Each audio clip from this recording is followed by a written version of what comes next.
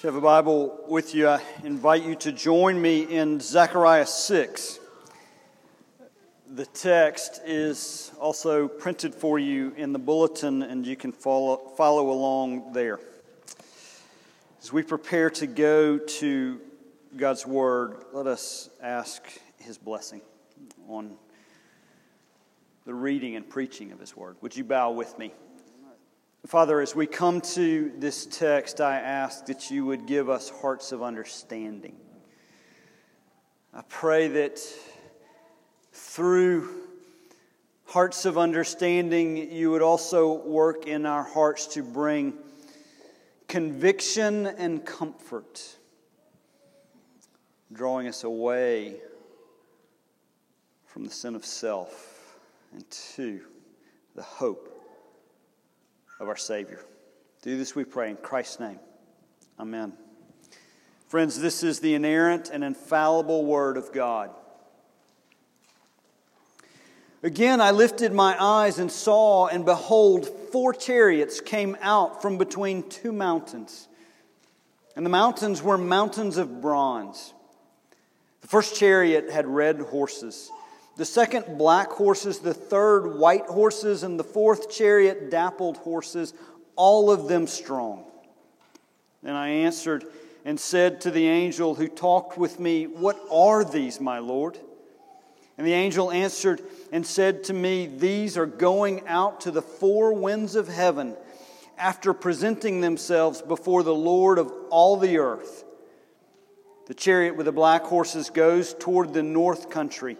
The white ones go after them, and the dappled ones go toward the south country." When the strong horses came out, they were impatient to go and patrol the earth. And he said, "Go, patrol the earth." And they patrolled the earth. Then he cried to me, "Behold, those who go toward the north country have set my spirit at rest in the north country." This is the word of the Lord. Amen. Michael's already asked you in a time of confession, but I put it back before you now. How do you define victory? It is an intentionally broad, intentionally open-ended question for a reason. You see, where we go in terms of answering that question of how we define victory really says a lot about the conflict that we may or may not be experiencing right now. Imagine if I asked that very question of a cancer patient, I would receive a clear answer.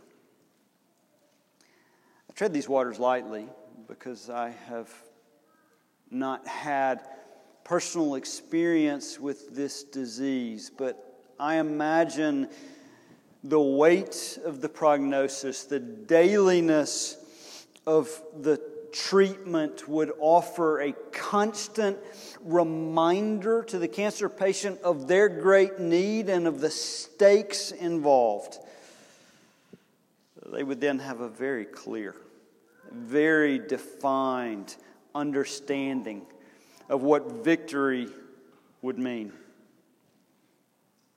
I also imagine that in the uncertainty that cancer brings to the patient, to the family, that if that patient were able by some good gift of providence to know that their victory over this disease would be certain, would be guaranteed, that hope might certainly provide a sense of encouragement, endurance, and even joy in the process of the treatment.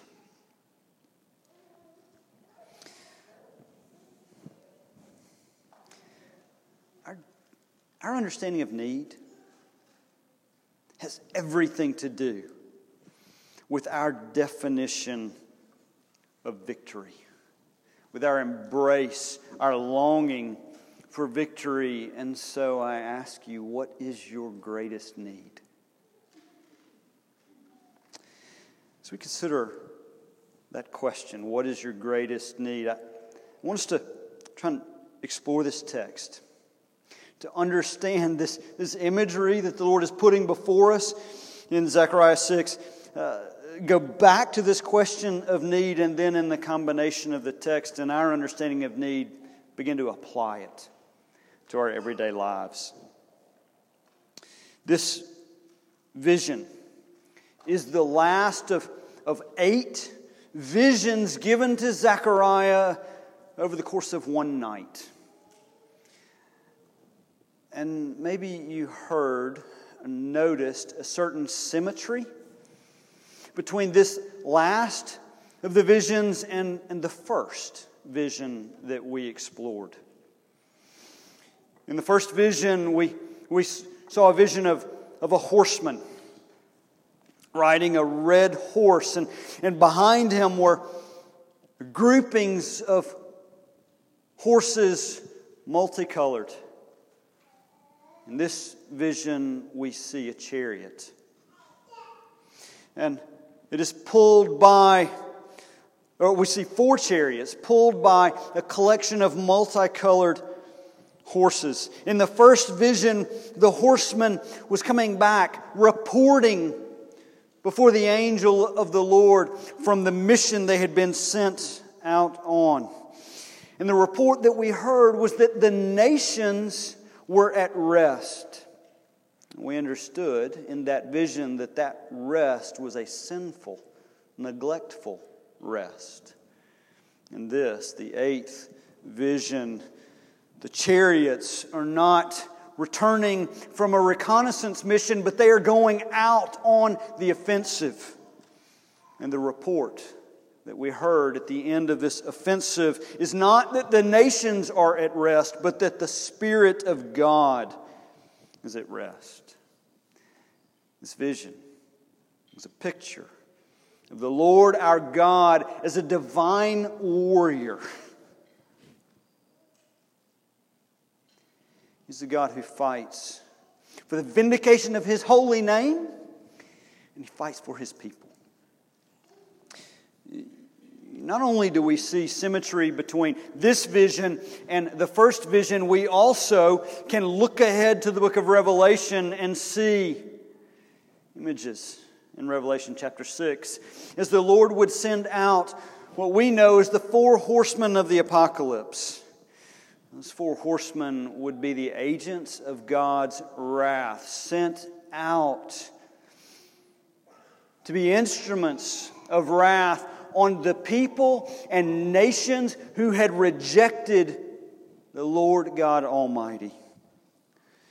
Now, when we see that connection in Revelation 6, and we see the very clear symmetry here in Zechariah 6, we're tempted to look at the colors of the horses and assign roles. What connections do we make here and there? And at that point, I want to offer just a brief point. The imagery and the symbolism that we see in these apocalyptic visions in Zechariah that are there in Revelation, that they are rich. And some of us are tempted to assign specific meanings to every little detail, every little color, every little number. And then in assigning those specific meanings to make dogmatic conclusions based on those details. Now, I'm not saying that those meanings are not here, but I am telling you I don't know what they mean. So let's be careful. Let's be careful, because the clear meaning is sufficient. The clear meaning is that God's wrath will one day be poured out, and He will usher in the full and final victory. The clear meaning is that our Lord is victorious, and He will bring victory. So with a focus on the clear meaning, let's look at this image. The chariots are sent out. They have gathered in a divine council, and they're sent out from behind the two bronze mountains.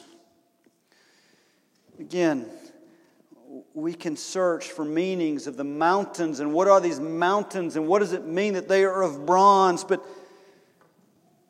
simple meaning is this, that they are coming out from the place of the Lord's heavenly abode, and they are coming from a place of strength and security. They are being sent out to the four winds. Yet as I read the text, you didn't hear four directions. The first sets of horses were sent to the north, the next to the south. Maybe if you were following along in the NIV, you would have heard the second heading to the west. There's no mention of that in the Hebrew. It's an addition by the translators that might be a bit sloppy. But the text tells us that God's agents of wrath, these chariots, are sent to the north and the south. Why the north and the south? Well, Jerusalem's enemies, Babylon, Assyria, Persia, generally located to the north, Egypt to the south. But in the mention of the four winds, we're reminded that there is nowhere on this earth that is outside the reach of our God. And did you also notice the mention of the strength of these horses, that they are chomping at the bit, ready to go, and the Lord is ready to send them? How often are we tempted to think in hypothetical terms about the Lord's rule and reign over the earth? But this passage tells us that His sovereign reign is not hypothetical. It is real, and in the fullness of time, He will execute a full and final reckoning of justice on the earth. So notice the end of the vision. The first night vision given to Zechariah, we heard that the nations were at rest while Jerusalem struggled. But here we have a simple yet profound statement. The Spirit of the Lord is at rest. Again, the simple meaning points us to victory. A victory that has been won fully and finally.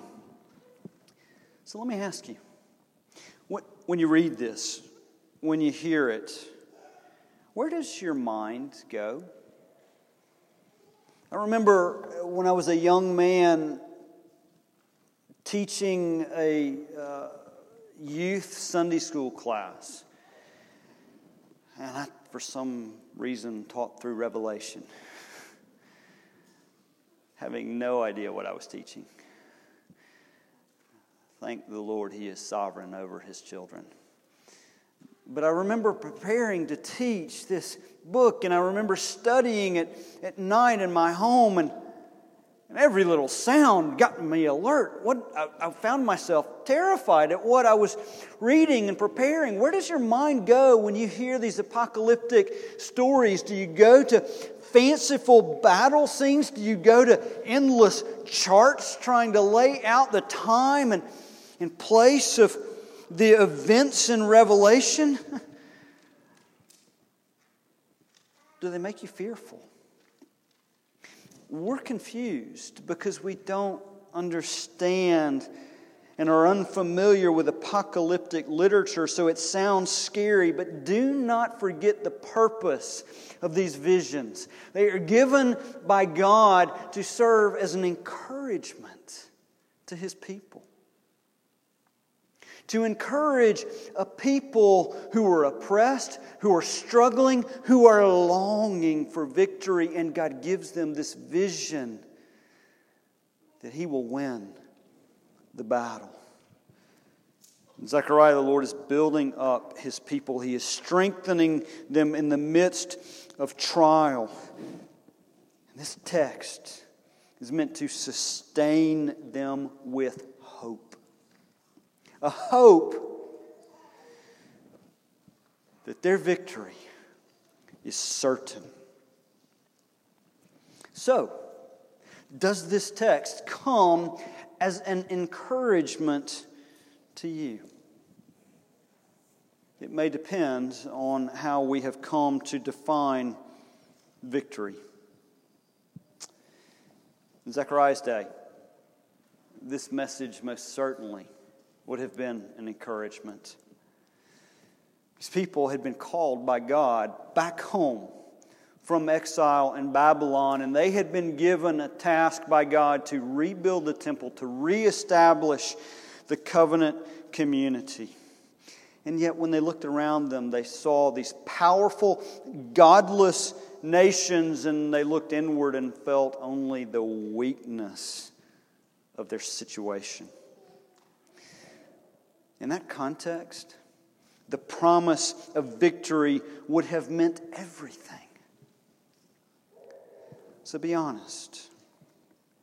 Does the prospect of Jesus' final victory encourage you? Does it excite you? I'm not asking for the Sunday school answer. We're all conditioned to say yes. Here's what I'm asking. Does the promise of Jesus' final victory have any real, practical impact in your daily life?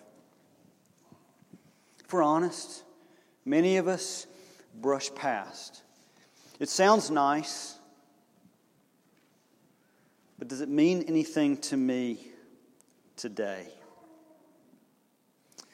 If we're honest with ourselves, the concept of Jesus' final victory, we're just apathetic to it. Now, I believe there are many reasons for this. In our context, in our place in the world, we can be tempted to have senses that are grown dull by affluence and ease. Even in whatever social stratosphere you find yourself in, we are in the context of the world, the wealthiest of people. And our affluence and ease can dull us to the need for victory. Maybe we are apathetic to this picture because we are confused. We don't see an urgent need, either spiritually or physically, for victory, which begs the question, is this victory that the text is pointing us to, is it a spiritual victory or is it a physical one? It's a trick question. It's actually both. But we miss this.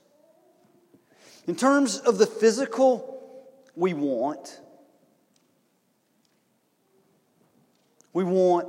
more, but are we in the place of need? If we're honest with ourselves in terms of the physical, I believe we're probably actually more closely aligned with the prosperity gospel than we care to admit. When you consider physical victory, do you find yourself wanting more of the worldly physical resources that we see around us rather than a longing for the physical world to be redeemed? The difference is critical. Because one wants more of what we see around us, while the other longs for God to make all things new. And the difference has everything to do with how we view God. When we want more worldly goods, we would like God's help. But the truth is we can also roll up our sleeves, give it our best effort, and achieve it. In a recent press conference in New York, Governor Cuomo was speaking about his perception on how the people of New York had flattened the curve with coronavirus. And Governor Cuomo said, God didn't do this. The people of New York did this.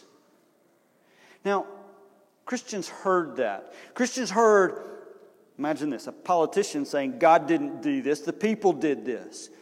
And Christians were riled up. We could not believe that he would make such an audacious statement. We wouldn't say such a thing. But do we believe a version of it?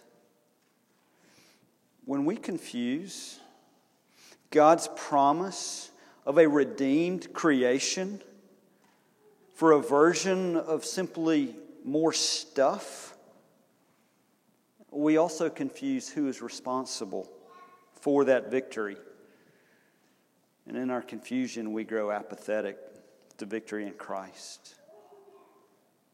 Yet others of us have grown apathetic to victory because we don't have an appreciation for the depth of our spiritual need. We have been dulled to the reality of our own sin. We're not that bad. Oh, certainly we could be better, but a little moral teaching and a little effort, if we put our minds to it, and we can do it. Others of us have a better concept of what is needed for victory. Others of us have a better concept of the depth of our own sin, a better concept of what it means for a physical victory, that this world needs redemption, and we just don't believe that it could happen. We see the depths of our own heart and think there is no way the Lord could forgive us for our sin. So we find ourselves in despair over sin struggles and physical needs. Are you the kind of person who refuses to get your hopes up? Are you the kind of person who won't let yourself go to the prospect of victory? You won't let yourself go to the positive outcome. So you protect yourself from the worst happening, of getting your hopes up and those hopes being dashed. Friends, if that is you, know that this vision points us to a certain victory. That's what we need today as Christ Church, I believe, is to recapture a longing founded on a better definition of victory. If you've been listening and paying attention, I hope you have, as we've gone through Zechariah, one of the biblical themes that you've heard me go back to over and over again is this biblical framework of the now and the not yet. Let me put it back before you. In the now is defined in this framework as the time between Jesus' first coming and His second coming. At His first coming, Jesus ushered in the kingdom of God. We see it specifically in Matthew and in Mark, and as Jesus is initiating His public ministry, He tells us that the kingdom of God is at hand. The kingdom of God is now. So you and I, we live in the now that is the in-between Jesus' first coming and second coming, where we live as citizens of His kingdom, as citizens under His rule and reign. It is a kingdom that He ushered in victoriously. And in His victory in the now, He has given us, as His citizens, freedom over the punishment and the power of sin. And He has given us the ability to experience the blessing of His kingdom in the now through relationship with Him, the King of Kings. That relationship is experienced in the now through the blessing of His Spirit, the Holy Spirit, dwelling inside of us. We get the blessing of victory now through the Spirit inside of us. And, do not miss this, through our presence in the body of Christ. The church is not merely a time for us to gather on Sunday mornings, sing a few songs, and hear a sermon. The church is the body of Christ, and the church is the context in which we enjoy the victory now. Yet there remains a future fulfillment. That is the now, but there will be the not yet. The not yet will be ushered in upon Jesus' second coming. A second coming in glory, where there will be a full and final experience of glory that will be both spiritual and physical. Not only will we be freed from the power and the punishment of sin, we will be freed from the very presence of it. Does that prospect, the prospect of what we experience now and what we will experience in glory, does that excite you? Does that encourage you? If not, might we recapture longing for victory through the healthy perspective of an addict? I believe that we, as the Church of Jesus Christ, actually have a lot to learn from our brothers and sisters who struggle with addiction and are engaged in the recovery community of a 12-step community. Look, there are plenty of problems with 12-step processes. There are plenty of issues of misguided trust. But if we can get beyond those for a moment, I want you to see and know that these 12-step communities full of addicts actually point us to a picture of redemptive community. They point us to the beauty and the power of the body. So can we learn from the healthiness of an addict? An addict who has come to recognize their struggle actually teaches us something about embracing their need. They're not hiding from anything. It is there for all the world to see. Which means that the addict finds health in the now through dependence upon the group. Did you catch that? The addict finds health now in dependence upon the group. I was recently listening to NPR, and they were telling a story of some of the hidden impacts of the coronavirus quarantine. They did a story from an AA group. And there was one man in that AA group who found himself now separated from a group that was life-giving for him, a group that had given him hope and encouragement. And in his separation, his struggle with addiction became too much for him to handle. And he fell back in. Now, they interviewed this man later, and he didn't blame the coronavirus for falling back in to his drug use. But he recognized the difficulty that this separation from his group had provided. the story and the addicts that I've talked to, they provide a picture of embracing need where we find health independence. And the body of Christ has a lot to learn from how the addict experiences victory in the now. Yet at the same time, if that were it, if that hope of victory was only found in dependence upon the group, that would be a disheartening experience. But you see, the redeemed addict, the Christian addict, has a better hope. They know that they look forward to glory, a time where they will no longer struggle with the temptation for using and abusing.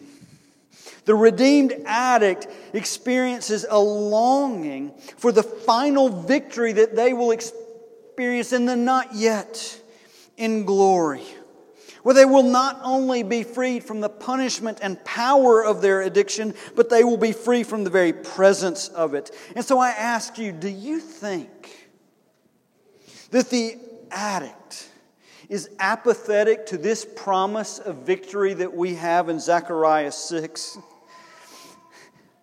I think that this promise of victory sustains him. And I also believe that you and I have much to learn. So back to our original question. How do you define victory? The non-Christian addict probably has a better concept of redemption and resurrection than many of us. The Christian addict actually has a Christ-centered framework for that redemption and resurrection. The Christian addict knows that in Christ this longed-for victory is both defined and certain. That the hope of redemption and reconciliation is found in Christ. That in Christ we have redemption from sin. We have reconciliation with God the Father in the now. And the hope that this text points us to of a sure and certain victory will be finally and fully experienced with a redeemed and resurrected body living in a redeemed creation in the not yet. Friends, the redeemed addict teaches us this, of the blessing of victory in the now through redemption and reconciliation. The blessing of victory in the not yet, of redemption and resurrection. There are a lot of details in this text that we don't understand, but the simple meaning is clear. Our God will silence the opposition. He is a warrior who will win the victory, and He will secure an eternal rest for His children. And praise be to God. This is a victory that we can experience now in Jesus. Because on the cross, He uttered those beautiful final words, "It is finished." So as we come to recognize and embrace our need, we come to see the salvation that is offered to us in Christ. We are saved by grace through faith in Christ for the glory of God alone. So friends, in the now, experience that blessing of victory in union with Christ, in dependence upon His Spirit, in dependence upon His bride. But in the not yet, know that we will experience the glory of a resurrected body, just as our Lord Jesus has shown us as the first fruit of the resurrection. So let's be honest with our hearts about the ways in which we have grown apathetic to this hope. Let's recapture a longing for victory. Friends, know in Christ. This rest that we read about in Zechariah 6, this victory, it is yours as well. So cling to this hope as you cling to Christ. Lord Jesus, you are victorious. And you will one day usher in a victorious reign over all creation. Would you give us hearts that would embrace it now? In Christ's name we pray. Amen.